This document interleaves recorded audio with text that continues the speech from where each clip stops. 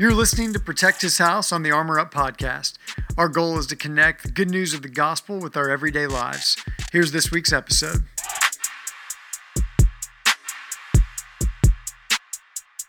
Welcome to this week's episode of Protect His House. I'm Will Washington. Thanks for listening.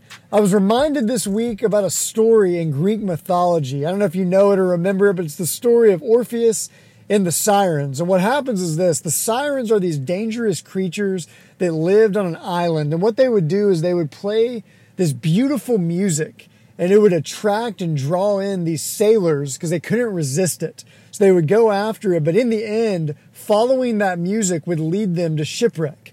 So the Sirens were playing this music in order to lure these sailors into a disaster.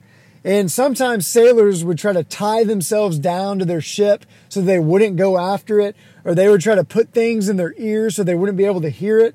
But those attempts would not work to block out that music of the Sirens. So in one of the stories, this guy named Orpheus goes on one of the boats.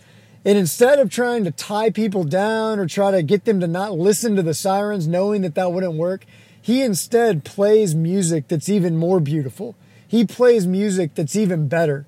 And because his music is more beautiful and it's better, what happened is this: the sailors were not even attracted by the Sirens' music because they had music with them that was more beautiful and even better. And that is what they were focusing their attention on. And the reason that I remembered that story is because I think that's such a great picture of Jesus and his grace for us. That the more and more we see his grace, the more and more we see his love, the more and more we see him as better than anything that the world has to offer, than anything that sin has to offer, the less and less we're going to be attracted to things of this world and to sin. That if we try to lean on our own willpower and our own strength to avoid sin and to avoid worldly temptations and to avoid the world's values, in the end, we're going to find out that we don't have the strength and we don't have the ability to do that. But when we focus on Jesus and we begin to see him as better and his love is better and who he is better than anything else, then we're not going to be as attracted by the things that sin in the world have to offer. And it's going to change our value system. It's going to change the things that we care about. And the reason that I say that is I'm currently reading through the book of Hebrews. And Hebrews was written to Jewish Christians who were being persecuted for their faith in Jesus. They were experiencing a lot of hard things from others because they believed in Jesus. So this guy wrote this sermon to them to encourage them to continue in their faith with Jesus by reminding them that Jesus is superior to anything else. He's better than anything else. And he proves that in tons of different ways. But the point for us today is this: in Hebrews 2, he encourages them to pay much more careful attention to the things that they have heard unless they drift away. Because he knew this, that we, just like them, are like boats in the ocean.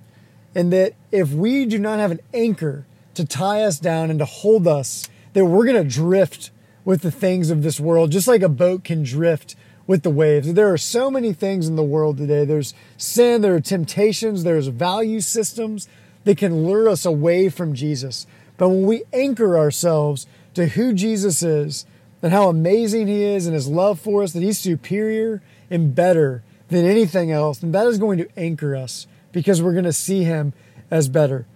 I'm starting to believe, and I'm really learning, that one of the greatest problems for us as Christians today in the world is listening to God, because we live in a world that is so loud and we're distracted and we're so busy that so many times it's easy for us to go through a day without truly trying to listen to God's voice and to hear what he says. And what the writer of Hebrews is encouraging us to do is to pay much more careful attention to the things that we have heard. And specifically what he's referring to is the truth that Jesus is better and he's superior to anything.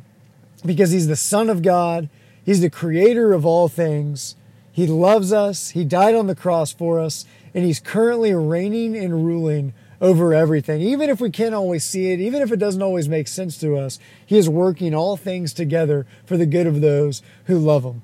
So my encouragement to us today is this: in a world that's loud and in a time where it's easy to drift by the things that are going on around us, may we this week look and be reminded and focus on how Jesus is better and how he's superior to everything else. His love is better, His wisdom is better. His power is better. His greatness is better. Let us meditate on that, think about that, and focus on that.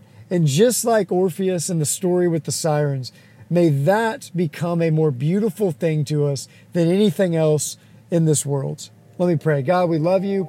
We thank you for this truth that you don't just tell us to try to avoid sin, but instead you give us something so much better, and that's a relationship with your Son. I just pray that as we focus on the fact that he is better and he is superior to all things, as the Son of God who's in control of everything, who loved us and who died for us, Lord, I pray that that would become a more beautiful thing to us than anything else, and that would be the thing that drives our lives. So I pray that we would pay more careful attention to the things that we have heard about Jesus so we don't drift away. We pray that in his name. Amen.